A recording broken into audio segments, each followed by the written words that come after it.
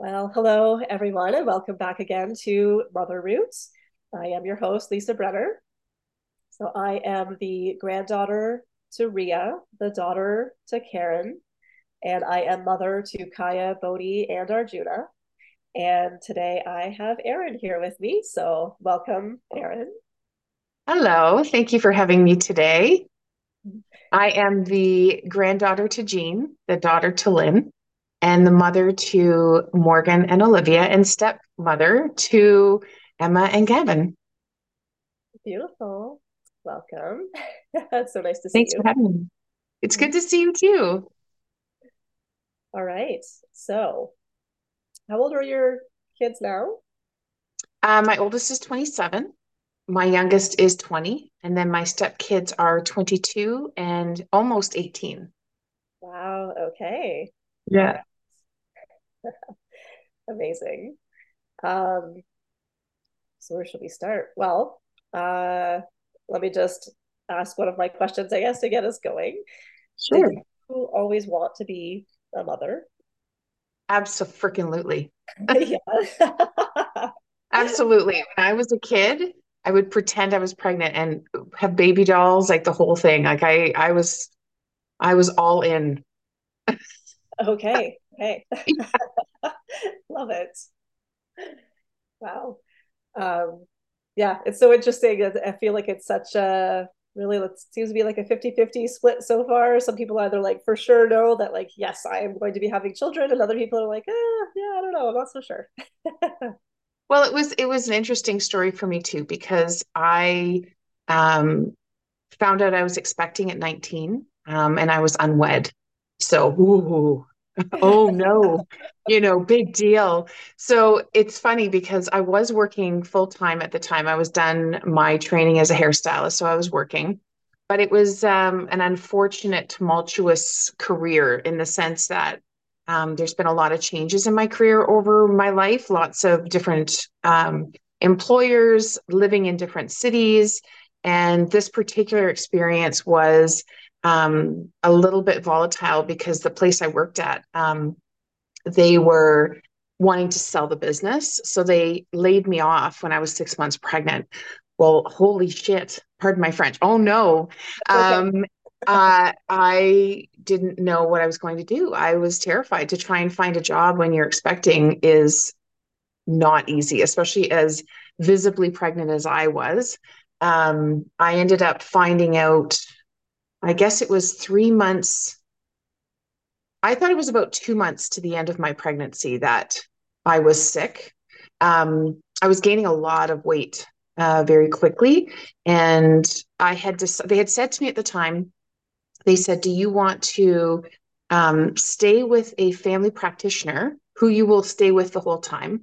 Or do you want to switch to an OBG, basically a doctor that will deliver for you, but you may never meet them? And you may not even get that doctor, even if you do have a relationship with them up until the time you may end up with someone else if they're on holidays or busy. I'm like, oh my gosh, that sounds terrible. So I'll stick with what I know. I'll stick with someone the whole way along. Unfortunately, the nature of the doctor's experience was limited with um, this particular challenge I had. Um, so as I was going in for visits, and she's like, "Oh, you're gaining a lot of weight. You should be exercising." And getting close to, I think it was down to 1 month visits. I was gaining like between 10 and 15 pounds between, which was like unusual. And then the last time I went to visit was like getting down to weekly visits. I'd gained 20 pounds in like a week or two. And so it was pretty scary. So trying to think of the name. I obviously know what it is. So there's what is it when your blood pressure gets high? It'll come to me. I can't think of that. That's terrible. I'm total brain farting right now. But that's my age now. The age I'm at, it's like, oh yeah, I know exactly what I'm going to say, and then oh, it's gone. Yeah. I'll come back to that. But anyway, I ended up with an emergency C-section with her on April Fool's Day. So I went in. I woke up in the morning. My eyes were swollen shut. I couldn't even see out of my eyes. I'm like, how am I going to get to my last appointment? So finally, I end up at the last appointment. They're like, "You're going to have a baby today." I'm like, "Ha ha, April Fools. Ha ha, good one." And they're like, "No, we're serious." I'm like, "Oh my God." So they tried to do it naturally. Well, as naturally as you can. They put me on the Pitocin, and that wasn't going well. She ended up being a little impatient and having a bowel movement before she was out. So then it was emergency time. So they did a C-section. And it was weird because I remember during my pregnancy, that was the one thing I didn't want to have happen. I kept thinking, um, I don't care anything else that happens. I just don't want to have a cesarean. And I even had a dream where the baby's head popped out of my stomach, looked at me, and then spun around, went back into my stomach. Like not normal, but like out through my belly button or something. I'm like, what?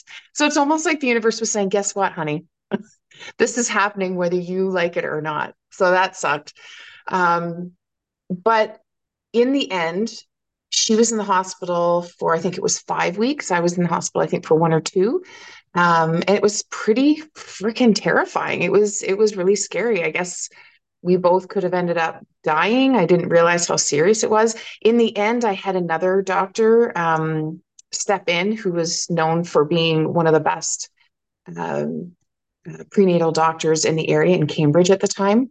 And she did an outstanding job. And I stayed with her for my second pregnancy, which was 7 years later. I had a vaginal delivery. Everything was normal after that. But they kept a close eye on me because it was a different father. So sometimes that can cause this particular disorder or disease. And they just really wanted to make sure that didn't happen again, which I was happy with. So I was like 27 at the time when I had my second. But it was a weird time too, because as a hairstylist, you don't get a lot of time off. You don't get a year um, maternity leave. You don't get 6 months maternity when you're self-employed. It's like you get what you get. You don't get upset. Right. Yeah. So it was quite the spin around pretty quickly. Um, and yeah, I didn't feel like I had the real downtime to heal and to bond and to really enjoy it, and then right back to work again. It was tough. It was a tough time. And so I really feel for especially the self-employed moms or the moms that aren't getting the real nurturing time that I know you provide as some of your services, that they really don't get a chance to look at what's happening with my body, what's happening with my mind, what's happening with my hormones. How can I really connect with this beautiful little spirit that I brought into the world instead of rush, rush, rush, and still doing all the things you were doing before, whether it was just, working and cleaning or taking care of another child and working and cleaning. And then all of a sudden there's another child thrown into the mix. And at the time, I didn't have male individuals in their lives, or fathers or husbands or partners that were super helpful and engaged. And I used to joke, I had my first daughter. I went through a Lamaze class, and they did the whole educational thing. So then with the second one, it was my husband's first child. So I said, oh, wouldn't it be nice for him to have this Lamaze experience? And so I signed up, and I think he made it to two. He Oh, made it to two. So I'm sitting there like going, oh gosh, I've been there, done that. And then at one point, they looked at me and they said, well, you've done this before. And I'm like, yes, yes, I have. And I'm here again. It's like, I didn't pick it up the first time, here I am again, but it's still good. Refresher 7 years later. That's a good length of time. So they yes. says, is there anything that you recommend to some of the mothers here? And I had such a tumultuous experience after delivery of a preemie baby, a baby with a very tiny mouth, wouldn't latch on. I went to Lalesh. They stripped her down, me down. I had the tube over the shoulder, the milk dripping out, all this stuff happening at the same time. And some people do really well with that. Some people have great experience with that. I had a traumatizing experience with that. I finally just gave her a bottle because I just could not. It just wasn't working. And so one of the things I said at this Lamaze class was, well, make sure you have formula in the cupboard. Oh my goodness. Oh What? my goodness. You'd think that I had just like murdered a puppy in front of everyone. The way they This woman reactor that was leading the class, she lost her mind. I said, she's like, you're undermining the mothers. I said, I don't want to do that. If you have enough breast milk, if things are going smoothly, then that's fantastic. But for me, I was I was pumping immediately because my preemie was in an incubator, and the pumping wasn't stimulating enough. So I had to do other things to do that. And then when I finally did bring her home, I would pump. And then by the time I was done pumping, she was awake. So I'd have to try and nurse her or give her a bottle. And then by the time she was asleep, it was time to pump again. I was not sleeping. Yeah. And then, of course, you're not making enough milk. Right. So it was just this vicious cycle of crap. So here I am in this class second time around telling people to go out just in case, not, not fully, but like just in case. She's like, you're undermining the mother. And I said, look, if it's 2 a.m. Oh and my. you're ready to throw the baby out the window, and dad's like, I can't help, I don't know what to do. God love me, tell me what to do. I don't know what to do. And if it means that dad can give a bottle and mom can get some sleep so she doesn't lose her mind, I mean, postpartum, hormones, stress, not enough milk, whatever it is, it's not going to kill the baby to give the baby formula. Actually, it could save lives. I Well, said this the other yeah. day to a client. I'm like, self care saves lives. And everybody assumes it's your own. Not always. Sometimes it prevents the murder of others. And I say it lightly, and I don't mean to, I try and keep things light and fluffy in these serious conversations. But I'm like, have formula in the cupboard to literally get some rest and let dad feel like he can actually do something to help. And when I had my second one, I still just was someone that just didn't make enough milk. And I found that having a 7 year old who was pretty low maintenance and still being busy, by the end of my day at around dinner time, I didn't seem to have enough. So I would give the baby, my youngest, to my husband with a bottle. And then I would make dinner and da da da da da. And by bedtime, man, I was bursting. And the baby would nurse and go to bed happy. And everybody was happy, happy, happy, which isn't that the goal? Is happy, happy, happy. It's not Yes. Yeah. realistic, but that's the goal. Yeah. Well, it can like that's the thing, right? Your hormones are all out of whack and you're exhausted. And so it's like stress and anxiety is like at an all-time high. And then if you've got a screaming baby because they're starving, like it's ooh, yeah, it's a lot. And my mom was even trying like home remedies. Like she's getting me to drink like the richest, blackest, most barley soaked beer. She's like, drink this beer. It'll bring up. I'm like, I don't even know what you're trying to get me to do. I thought alcohol when you were pregnant and nursing was bad. I don't know what you're trying to get me to do, but it seems a little weird.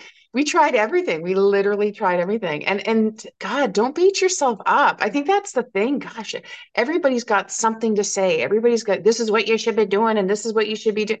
Oh, shut up. You know what I mean? Like, There's so yes, much a little pressure. bit is helpful, but it's like if it seems like as soon as you tell people you're pregnant, they start.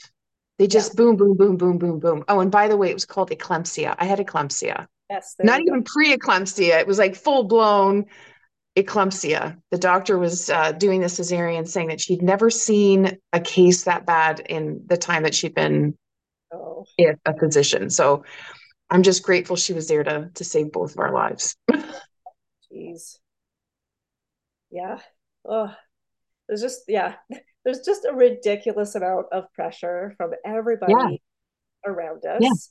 yeah. And it's like you're not everyone talks about, mistakes and all of that, but it's like we're not even given the opportunity to develop that because everyone's just like vultures, like oh, Mhm. you gotta do this, you gotta do that, try this, try that. Oh, you shouldn't be doing this. It's just ugh. And then people get upset when you don't want to have them around and you just want to have that time to nest in with your Right? right. Yeah.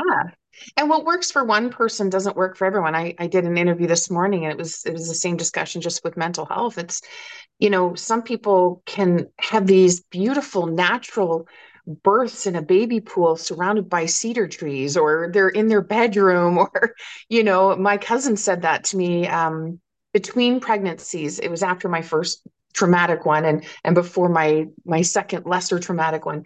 She said, how I should try kind of birthing at home. And I said, I got to tell you, I said, if you're going to do that, I think that's amazing. And I totally support it. I think it's beautiful. I said, I can't gamble that way. With the first one that I had, I really want to make sure that I'm close to, you know, a hospital that when in a really dire situation, they can deal with it quickly. And I'm sure that under natural settings, they have all the preliminary and precautionary measures. I just couldn't do it, not after that first experience. And that's okay too. And I think that's the thing. There's going to be people who can have babies like popping buttons off a card and hallelujah, God bless you. Some people don't. I was I was one of those people. I stopped after two. I thought, okay, you know what? The second one kind of created a better memory in my mind than the first one did. So let's stop at the top of our game. Leave it there. Oh gosh, yeah, no, it's so true. Like, it, there's so many traumatizing experiences, right? And the thought of like putting yourself through that again, yeah, it's just too much. And yeah, and it's cool when you realize that the medical and natural approach to birthing has provided an opportunity for people to come back after cesareans or these traumatizing events that you can try again and have a natural birth in some cases. I was one of the lucky ones in that respect. Not everyone can, but it's a great opportunity. But one of the things that getting back to the bonding with the child and stuff like that, I found it really hard to bond with my first child because of that, because I went home without a baby. And I think that was the weirdest, really messed up my head. I'm like, okay, Yeah. what do what do I do with myself? Like, I don't know how to handle this. And then we were down to one vehicle, so I'm bussing over to trying to take milk with me. And it was just wild. It was such a wild experience to not take a baby home with you. Um, Luckily, eventually I did. Um, but the second time it was a more normal experience. But when it comes to bonding with your kids, it really does interrupt that when you don't get that immediate time. I was literally knocked out with the cesarean. I wasn't even awake for that part. So there was no skin on skin. I didn't actually see her for 3 days. Oh I wow. refused to name her until I saw the baby. And my sister finally, it was back in the VHS times. So she's like recording the baby in the incubator and brought me the VCR or the little camera to look at the video and said, look at, you've seen her now, just name this child. So it's just such a weird thing. And just their whole lives, being able to take the time and bond with them. And if I can say anything that I've observed with moms recently is, and I don't want to sound like a real jerk, I don't want to sound like a curmudgeon, but please, I'm begging you, sit down the screens. I watch it a lot. I'm out and about and I see moms sitting on benches and the kids are interacting, but they're not interacting with the kids. And I really miss that. And I can guarantee you, moms out there, there's a really good chance you're going to miss those little moments, whether it's waiting for a restaurant to open or just sitting at the park or going for a walk. Really try and put those screens down, because I also see the other end of it. As a holistic life coach, I deal with people who are struggling mentally of all ages. And I see a lot of teens without connections to their parents because they don't think their parents care about them, because they're just not sitting and making eye contact with them and talking with them and playing with them. And it really does break my heart. Um, it's something of our or this current generation that I think we're going to see repercussions of down the road. And it does certainly concern me. We really do need that time. And not to say that falls solely on moms. It falls on all interactive guardians, whether it's grandparents or dads, older siblings. Just try and connect. I know with myself, I ended up starting a business. I had a business prior to this, but a really energy sucking, all consuming business, hybrid hair detox spa in 2010. And at that time, my youngest was around like 7 years old. And one of the things I deeply grieved was the fact that I threw so much of my time and commitment and energy into that. And I really missed out on time. And my family was also evolving around that time too, turning into a blended family. So there was a lot for them to digest. And I was quote unquote busy. And being busy, if you know that you've always wanted to be a mom, it's a tough balance, you know. My mom, amazing mother, but only identified as a mom. And when I moved out at 18, which is normal, relatively speaking, put herself in the hospital with anxiety. She identified so hard with being a mom, and that was all she had for an identity that she became sick when I left. And I'm the youngest. So I remember thinking at the time, I didn't ever want my kids to feel that way, that they had that responsibility to take care of me at that point, that we could have a relationship, but not that she had to rely on me so heavily. And she didn't have an identity outside of that.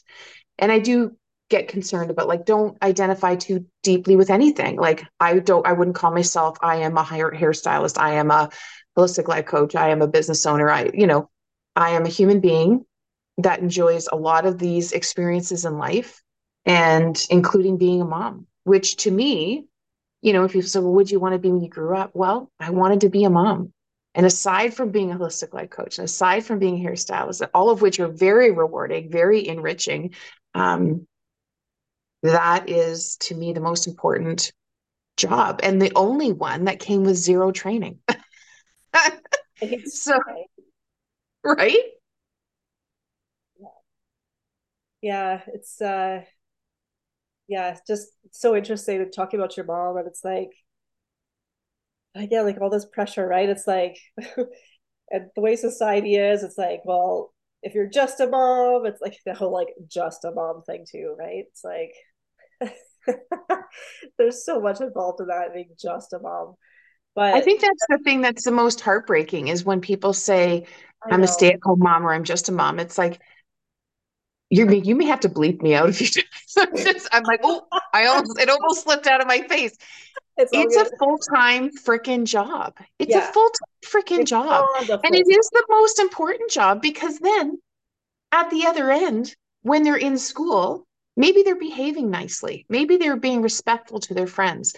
Maybe they are kind-hearted and empathetic to the people around them. Maybe they grow up to be volunteers in the community. Maybe they grow up to be incredible contributors to society and the planet. Like, it is the most, without a doubt, hands down, the most important role any of us can ever play as a guardian to a child, whether it's a biological child or an adopted child or a stepchild. I've taken my job as a a stepmother incredibly seriously. I love those kids like they're my own. It's a different experience, but it's a role I take equally as seriously. And why wouldn't we? Yeah, Why wouldn't we want to do that? Like, these little human beings, especially in blended families, which a minimum of 50% of our listeners are going to be. They're saying 50% of these relationships are changed. So these families. So why can't we? yeah, we're like literally raising future generations, right? Yeah. And if we, are not happy with certain things in our society or the way people are and act and behave, it's on us to teach our children differently. And that sounds heavy too. And Right. unfortunately, there's no avoiding it. It's like we're either part of the problem or we're part of the solution. Yeah. And to just point fingers, and I see that a lot too, with regards to interactions at schools. The teachers say, well, the parents should deal with it, and the parents say the teachers should be dealing with it. Oh my word, just freaking deal with it. These Do we kids are all? slipping through cracks, right? They Yeah. are. They're Yeah. slipping through cracks, and they need support, and they need love, and they need any kind of guardianship, authentic, genuine, transparent guardianship that they can get. And yes, it's a huge responsibility. And I look back and I think, gosh, there's so many things I would do differently, but there's no going back and there's no point in regret. But I do believe in being completely authentic, transparent, and genuine, even now with my kids, and saying to them, like my oldest daughter said, she wasn't sure if she wanted to have kids. I'm like, then don't. And she was kind of surprised. I'm like, it is not your job to make me a grandmother. It's not. And if you feel it in your like your soul that you want to have children, that's great. It's a wonderful life experience. Don't expect it to complete you in any way, but it's a wonderful life experience. There have been, I have always wanted kids, and there's been times where I've wanted to scoop my eyeballs out with a spoon.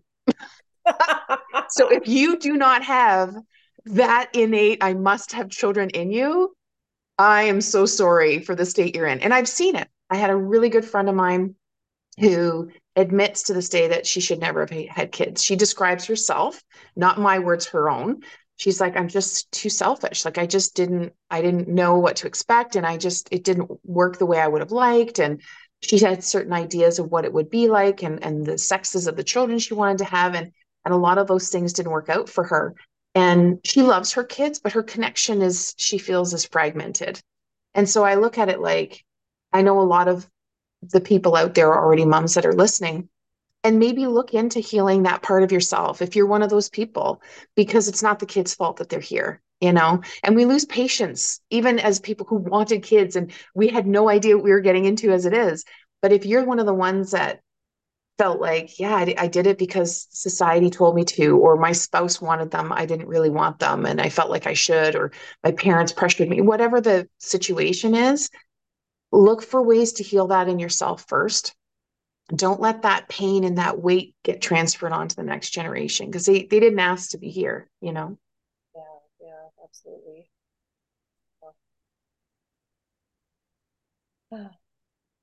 You've, I think, kind of already touched on this a number of times, but what, what is motherhood to you? Like, how would you describe what motherhood Hmm.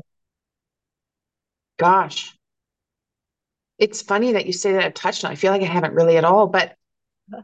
um, it really is the most important role, being any kind of role model for another. And I think about when I was 20 and I had my first child.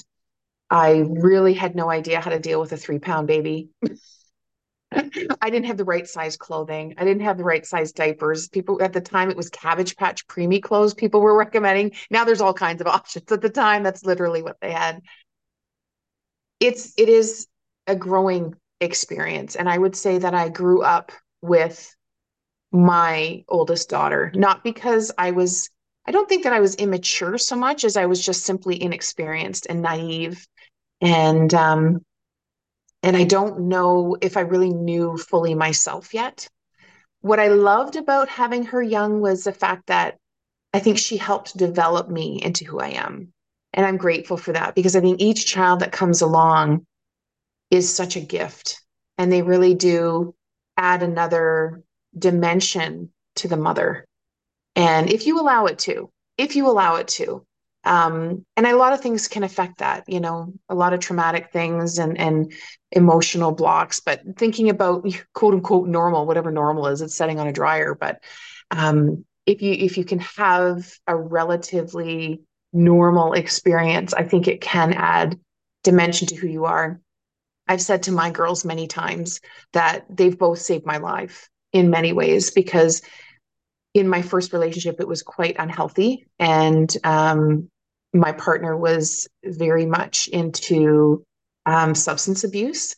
Wonderful person, but really slipping and getting lost. And I looked at that situation. And because I was such a nurturing person, I was nurturing him like a child. And when she came home, she was so tiny and fragile and really neat, like genuinely needed me for survival. I had to step back. And that's what I mean. It gave me another perspective that I didn't have before. And I had to leave that relationship. And I did that because of her. I wouldn't have done that on my own. I didn't do that on my own. But as soon as she was there, I could see this life in a different, through a different lens. And so she saved, I believe she saved my life then. And then my second child, I was in a unhealthy marriage, one that was unbalanced, and I suffered a great deal of postpartum depression, thought that my kids would be better without me, thought the whole world would be better without me. It was a really challenging, troubling time. And yet she would cry in the middle of the night and I would go nurse, or I would put my hand on her back, or I would, and I thought, gosh, who would do that if I wasn't here? So I started to realize that maybe, maybe I should be here. Maybe I need to be here because then they wouldn't get that special kind of love that only I can give them or her at the time. So it can be a really strange, isolating experience the way our culture does pregnancy and postpartum and stuff. And I think that's unfortunate. And that's why I love so much what you do is the fact that you're trying to change that and make it more of a community, which is what it should be. And I think back when we had proper tribes and we were doing it in more of a village type approach, there was more of that camaraderie, support, recognizing signs of problems, whether it be health before or health after or during or whatever. And I think at this point, with being a mom, it's evolved again. Like I've got adult children, one of which is living in Newfoundland, one of which is living in my home going to university at this point. But I've had the empty nest, had the child come back, I've had all of those things. And I would say each age group has come with its own gifts and its own extra dimension of development for me too. It's helped my emotional intelligence evolve, and getting to know them now as adults is such a blessing to see how they've, and I guess I would say that to young moms that are listening, like, think about that. Think about the personalities you're developing. Think about the relationships that you're developing now for later on. I was interviewing a woman this morning, a senior, for the radio station this morning, and she was talking about specific challenges that senior women, or seniors in general, but specifically for this conversation, senior women have with not having that connection and being isolated from their children. I worked in a long-term care facility for a few years, 20 years ago, and I saw how children treated their parents when they're older. What you do to invest in them now would potentially come back to you tenfold later if you can carve out the time and be a dedicated, genuine, authentic, transparent parent, a conscious parent as best you can in this challenging world. You might still have connections later on down the road. And I pray that you do. I pray that I do. But I mean, you're investing now. It's like saving money for retirement. You're investing now. You're putting those deposits in now for later on. And it's hard to think about later on when you're in the moment, and the kids need snacks and you're running to sports and you're all over the place. But seriously, you're investing now for what kind of relationship and what priority you will have in their lives later on. Yeah, absolutely. 100%. Yeah, it's interesting because my oldest is 15 now. And so just really kind of being privy to the whole high school experience and all of her friends. And yeah, just how different her friends' relationships are with their parents. And like my daughter and I are very close. She tells me all kinds of things. She fills me in on things. And like yeah, like I've worked very hard for that relationship with her as well. Good for you. It's funny when they come to you with stuff and you have to have, and no one can see us right now, but you'd be like, oh, okay. That Oh, neutral thing, really? like And oh, inside, good and husband. inside you're like, Oh, I can't understand what's happening right now. But outside you're like, oh, right. Okay, sure. I love it. Yeah, It is the weird. See, this is what I mean. Who would have thought you'd have that experience when they're two, when they're right. 12, 15, 17? You're like, oh my God. I have to stay really calm right now and not react, or they won't come to me later. Right. Oh yeah, yeah, it's so wild. But yeah, because you were saying too that having your daughter so young and that really kind of helped you to grow and evolve. And like I think like I really see that happening at any age. It doesn't matter when you have your children. um, Sure. I didn't have my first until I was 31. And even then, I've seen, and like with each of my kids, like how much they've brought to me and have helped me grow and evolve and to change and to be a better person. So it's just yeah, it's wonderful. It's fascinating. I just love it. Me too. It's incredible. And then you add the joy. For me, I was blessed to have stepkids, and it just adds another, and I don't have to add any more stretch marks to the tally. I got two bonus kids and I didn't have to go through delivery. I didn't get any more stretch marks. It was amazing. Yeah. How old were they when they came into your life? Um, 7 and 2. Oh wow. Okay. And I will touch on that just briefly in case there's any stepmoms or step parents out there. The 7-year-old was a girl. And so our kids ended up being like my oldest and then his oldest, and then my youngest and then his youngest. And they say that kids that are disrupted in their family order struggle kind of the most. So his oldest tended to struggle a little bit more. My youngest felt somewhat displaced too because she was my little cuddle muffin. She was all over me. And then all of a sudden, this other little boy came along and he wouldn't speak to me. He was extreme, almost to the point I'm like, is this child ever going to talk? Because I'm kind of concerned. But he was so desperate for connection, he would just suction cup to me. And at first I was kind of like, oh, okay, well, this is nice. And okay. And then at one point, my mom mentioned she was kind of concerned. She's like, I'm concerned about Olivia, and I'm concerned about he had a tendency to want skin on skin contact. So he would wrap his arms around my waist and under my shirt. So on around my waist, under my shirt. And I would just kind of sit there and go, oh, what's happening right now? Okay, well, he's 2. He's not being weird. He can't be weird at this point. Right. I'm certainly not instigating this. So I'm just going to sit here. I'm not going to do anything. I'm not going to embarrass him. I'm just going to leave it. And the only boy I had, like I have really close nephews, but I've never had my own son. So I'm like, okay, well, I'll just kind of leave this be. Well, this was a habit every time he would come over. And what I was told about mom, because I didn't really know much about mom, was that she wasn't cuddly. She was not a hands-on kind of holding hands or caressing or cuddling or hugging kind of mom. So I thought, okay, so I'm the exact opposite. From most of the time, probably people would be like, okay, I can't breathe. Can you back away for a minute, please? So I'm like, okay, if this is what my role is for him, that's fine. It is. And I explained that to my mom. I said, he is way too young for this to be a strange event. This has got to be a natural thing. It was not instigated by me, and he needs something. I don't know what that something is. Later on, I started to learn more about energy work and stuff. I'm assuming it had something to do with some energetic connection too.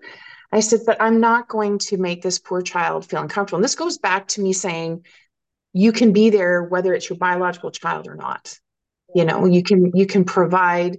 I actually think of it as incredible that you can have multiple parents contributing things to a child in such a multidimensional way that maybe one parent on the other side isn't able to provide for whatever reason. How cool is that? for sure.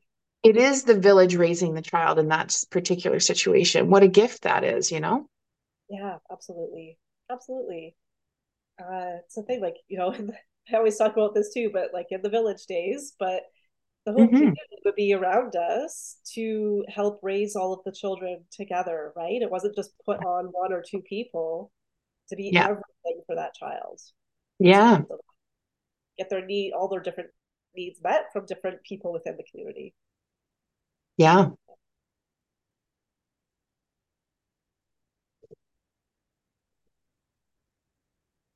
So, uh, did one of your children get married recently, or are they both? Yes. Yeah. Good. Last year.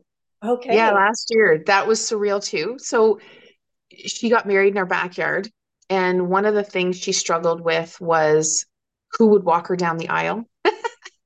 So her biological dad, very sadly, and under the influence of substances, died when she was 14.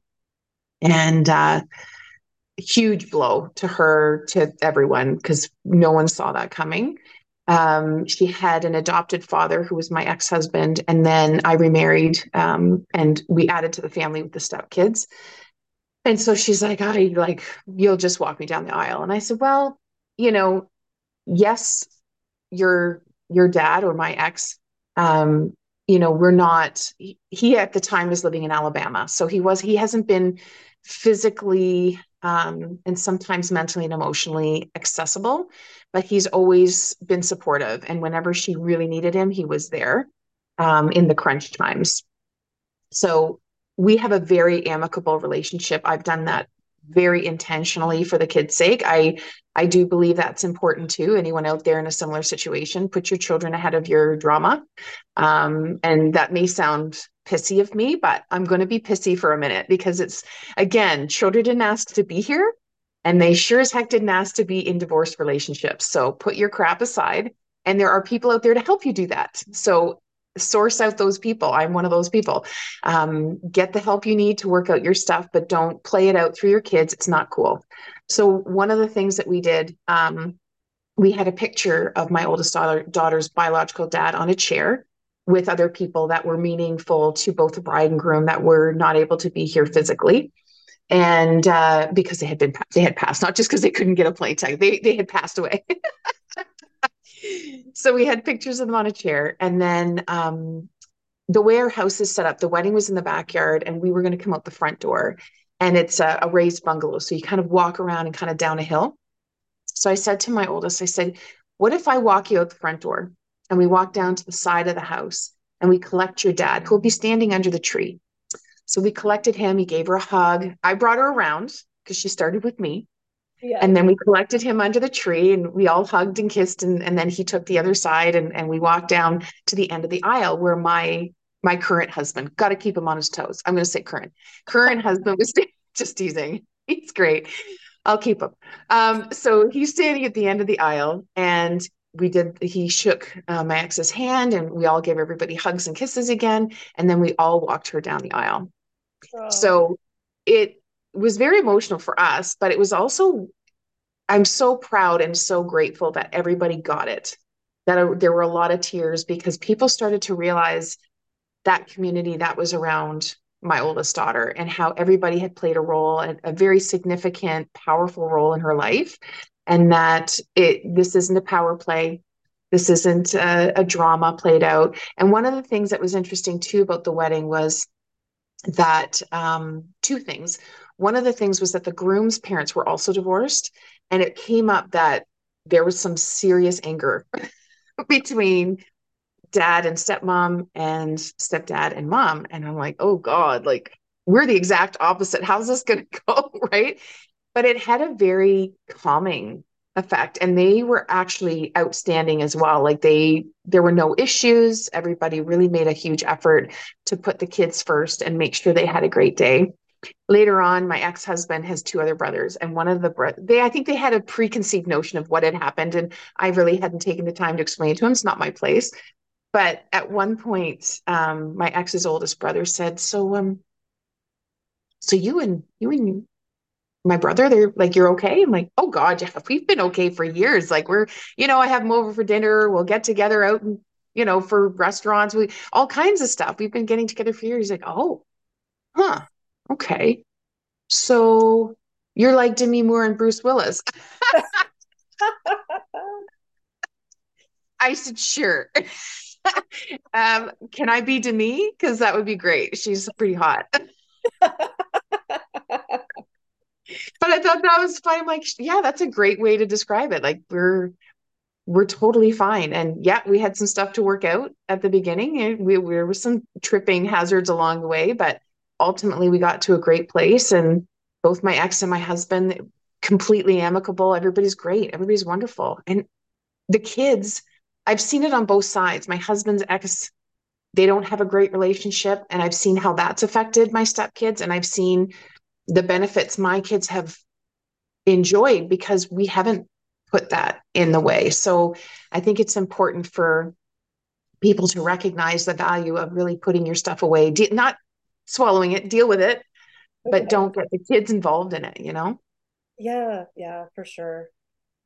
Yeah, that's so beautiful. Yeah, I have a very similar relationship with my ex, with my two older children. We still get together and do things as a family and have dinners and all that kind of stuff. Wonderful. Yeah, which is, yeah, it's so great. Like, just hear so many horror stories, people just being at each other and not able to come to any kind of place of peace with each other. And it's just, yeah, like you said, it's so damaging for the kids.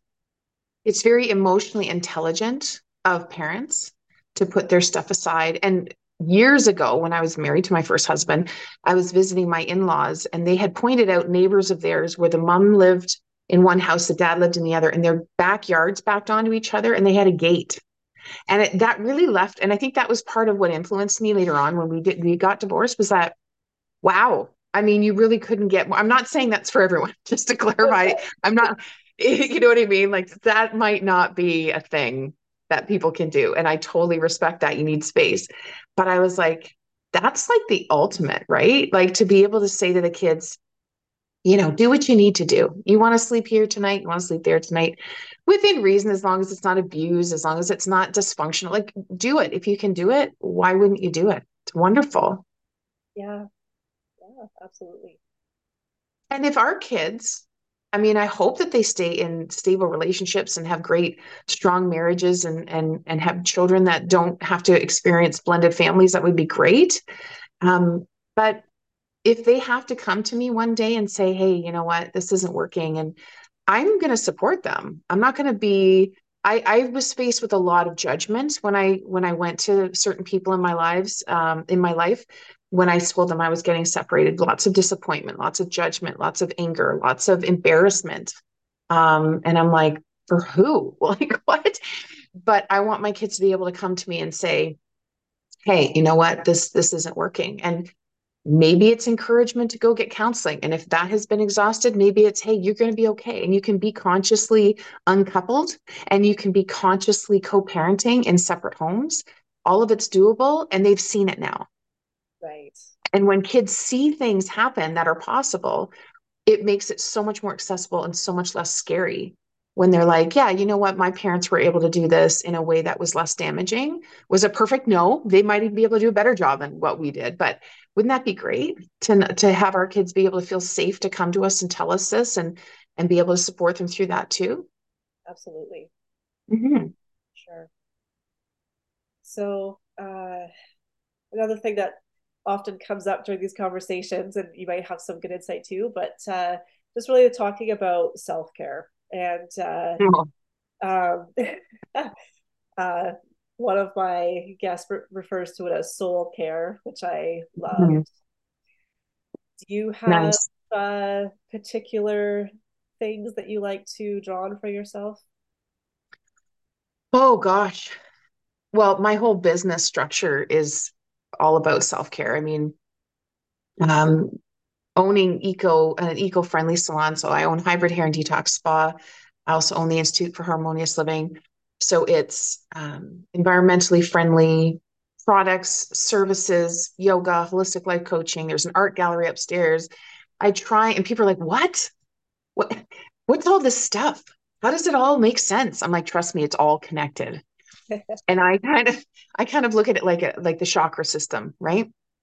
We need to have a healthy way to express ourselves. We need to have a healthy way to recharge. We need to have a healthy way to communicate, to connect to higher self and to others. So if we just look at it from that perspective, it makes complete sense. I want people to be able to come in and just sigh and relax. All of my staff in the past were required to get Reiki level 1 so they could ground and protect, so they could serve others and not pick up their stuff and not dump their stuff on the client, so that they could share weird stuff, woohoo stuff that I was talking about and explain it to their client sitting next to me. So I have a very multi-layered approach to self-care. I do believe that it's mental, physical, and emotional. I believe that first thing in the morning, we need to set an intention of how we're going to meet those mental, physical, and emotional self care requirements. It might look different every day. It is absolutely essential to have a huge toolkit of those self-care things. People have, well, I go for a walk or I eat healthy. That's great. You need about 50 other things. And Yeah. the cool thing is experimenting with it and trying new things. Like I loved learning about energy work. I loved learning about crystals. I loved learning about flotation tanks and cranial sacral and body talk and geez, you name it. Basic massage, manis, pedis, facials. And I talk to people too about passive and active forms of self-care. Active form of self-care is going to a yoga class or going for a run or whatever. Passive forms of self-care are ones where we lay on a table or whatever performative action someone provides for us to allow us to relax and enjoy whatever it is we're receiving. And it's important, I think, to do both. Um, if you are a teacher or a nurse or any other caregiver on top of being a parent, I tell people there is a short list of the average individual self-care requirement to survive. And then there's the caregiver's role. If you land under any of those other professions, yours needs to be twice as large. If you're a single parent, twice as large, because you're giving of yourself twice as much. And we all fall short. The average individual is falling short for sure. So I try and explain to people that when they come in for any kind of service, this is not pampering yourself. This isn't splurging. This isn't spoiling yourself. This is freaking maintenance. This is Yes. maintenance. This is the least that you should be doing for yourself. What other things can we book for you today? Like, and that comes from a genuine place in my gut and soul, from the fiber of my being. This isn't about a bottom line for me. My husband laughs at me all the time because I do a whole bunch of stuff like, doing the radio station stuff for like I just do a bunch of stuff for free because I believe in it. I would do what I do for pay for free because I know how important it is. It really is. If people aren't filling up their cup, if I want to be in a traditional phrase that people understand, you have to be able to source your energy from somewhere and not steal it from anyone else, which is what we're taught, which is a whole other conversation.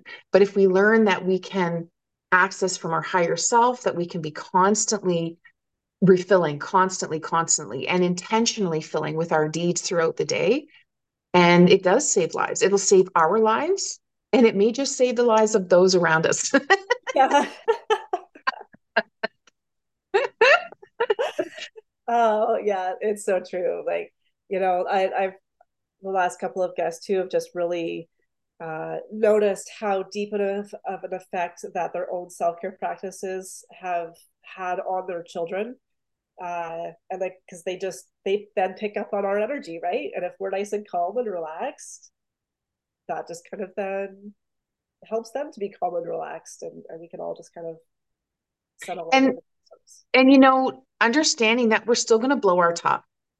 Yeah, And with our kids, they're going to see you do that, and they're going to see what you do next, right, and they're going to learn. They're going to none of us are perfect. None of us. I've had people say, "Oh, you must have like no stress in your life. You don't get upset." Da, da, da, da. Or people say, "Oh, well, you're a holistic life coach. Why are you angry?" What? There's going to be anger. There's going to be grief and all of the things. And none of them are bad, by the way. They're all right, meant to be there. They're telling you something. They're telling you there's something to move away from or something to change. Embrace it. And it's okay for your kids to see you angry, see you frustrated, see you creating boundaries, see you breathing, see you saying, I need a minute, I'll be right back. And them honoring that and you being steadfast and setting that boundary and being like, no, mom needs a minute.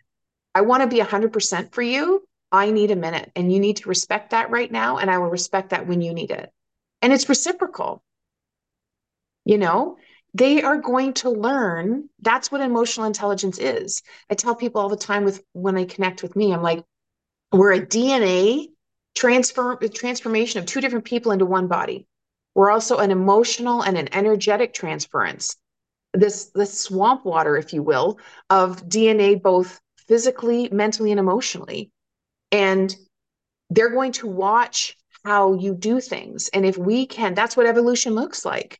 Hopefully, as human nature is meant to, we will evolve to more intelligent human beings. And how else can we do that if they don't watch us do better or right, say, I know I can do better. my little 2-year-old friend, 5-year-old friend, 8-year-old friend. I know I can do better and I'm trying to do better. So by doing better means I have to go take care of me. That means that your children will be more conscious parents and they will learn how to breathe and work through stuff at school instead of punching another little kid in the head or biting or looking for attention where they shouldn't be, you know? They can regulate themselves because you've taught them how to regulate themselves because you're regulating yourself. And I will tell everyone listening, I see an epidemic of our time right now in parents not regulating themselves and being very distracted. And there's a whole generation of children unable to regulate themselves and so desperate for connection, they're looking for it in the wrong ways.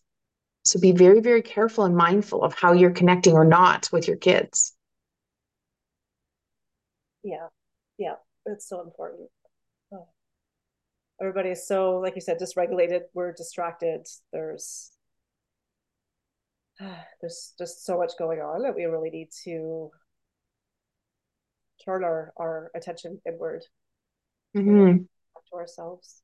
And working on ourselves as adults and as parents is the greatest gift we can give our children. I truly believe that. I think the more we do to try and become better human beings, you're going to show up better at work. You're going to show up better as a spouse. You're going to turn up better as a child, as a parent, as a friend. It really is self-care is and self-awareness and self-regulation and emotional intelligence and mental resiliency, all of those things that we poo-poo it, oh, I don't have time to meditate, or I don't have time for yoga, or I don't have time to book an appointment for a service. I don't have time. You will regret not making the time. If you don't make the time for wellness, it's going to come back and bite you as illness. And that's going to be either illness in relationships, or it's going to be illness in the body or the mind or the spirit. And I've been in some situations. I had meningitis when my youngest daughter was 2 years old. It came out of nowhere. 28-year-olds aren't supposed to get meningitis. I got it Oh, because I was working too hard and I wasn't paying attention to my well being. And so I had to learn to prioritize my health so that my children, if my kid, something like that happened to my kid, I'd lose my mind. Oh, you got to take better care of yourself. Well, they're watching me. So right. I'm not doing it. Yeah, That's their example, right? absolutely. Mm-hmm. Oh, yeah. Thank you for all of that. Such important lessons for all of us. Oh, yeah, Yeah. absolutely.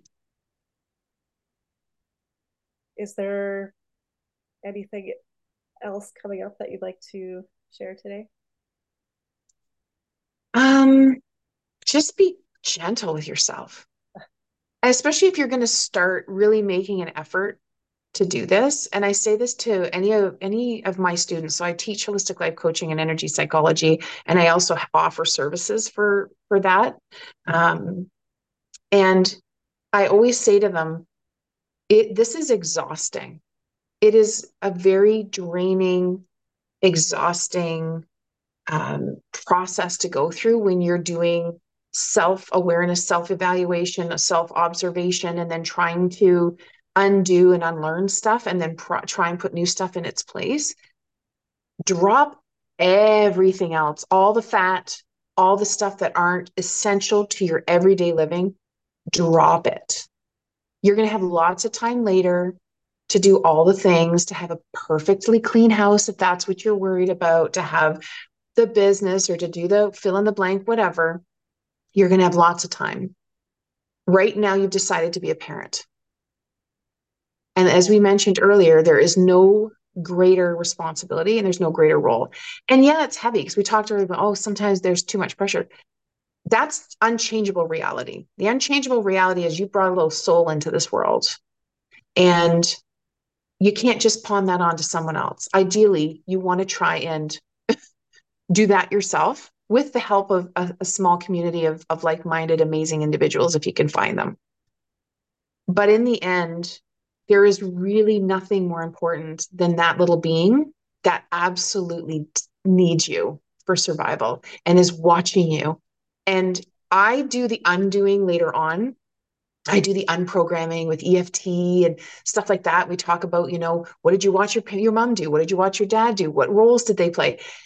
I do the undoing. So, and there is an expiry date to blaming your parents. I'm not standing here saying, oh, parents, it's all our fault. No, we did the best that we could when we were in that moment. And I say that to the kids that are now adults. I'm like, they did the best they could with what they knew. Yeah. Yeah. That part is we're letting go of the blame. But I'm telling you, the undoing part. So recognize, what is it that I am transferring onto my kids that later will have to be undone? And think about your own relationships with your parents. What cycles do you want to stop? Because we can easily do that. Ooh, there it is. Oh, trigger with mom or trigger with dad. Okay, what are we doing? Right. You know? Yeah. Whew. Food for thought, right? Mhm. And Yeah. again, it's just like, just the importance of how, like, just being present at each moment with our kids, right? Mhm. As present as we can and Yeah. doing the best we can with what we know. And that's why the self work or the education that we take on, the attempt to learn better, to do better is so important because as you do that, as you learn and improve yourself, you automatically are giving better to everyone around you and as a parent. So making that time, you're fixing a lot of the epigenetic trauma, that trauma that can get passed down through generations. You're undoing it by consciously being aware, by consciously being in the moment. And it doesn't have to be rip it off like a band-aid cold turkey. Little tiny things, little tiny things. Just make the intention this tomorrow morning. This is what I'm going to do to just try and be a more conscious parent. Do that for a week.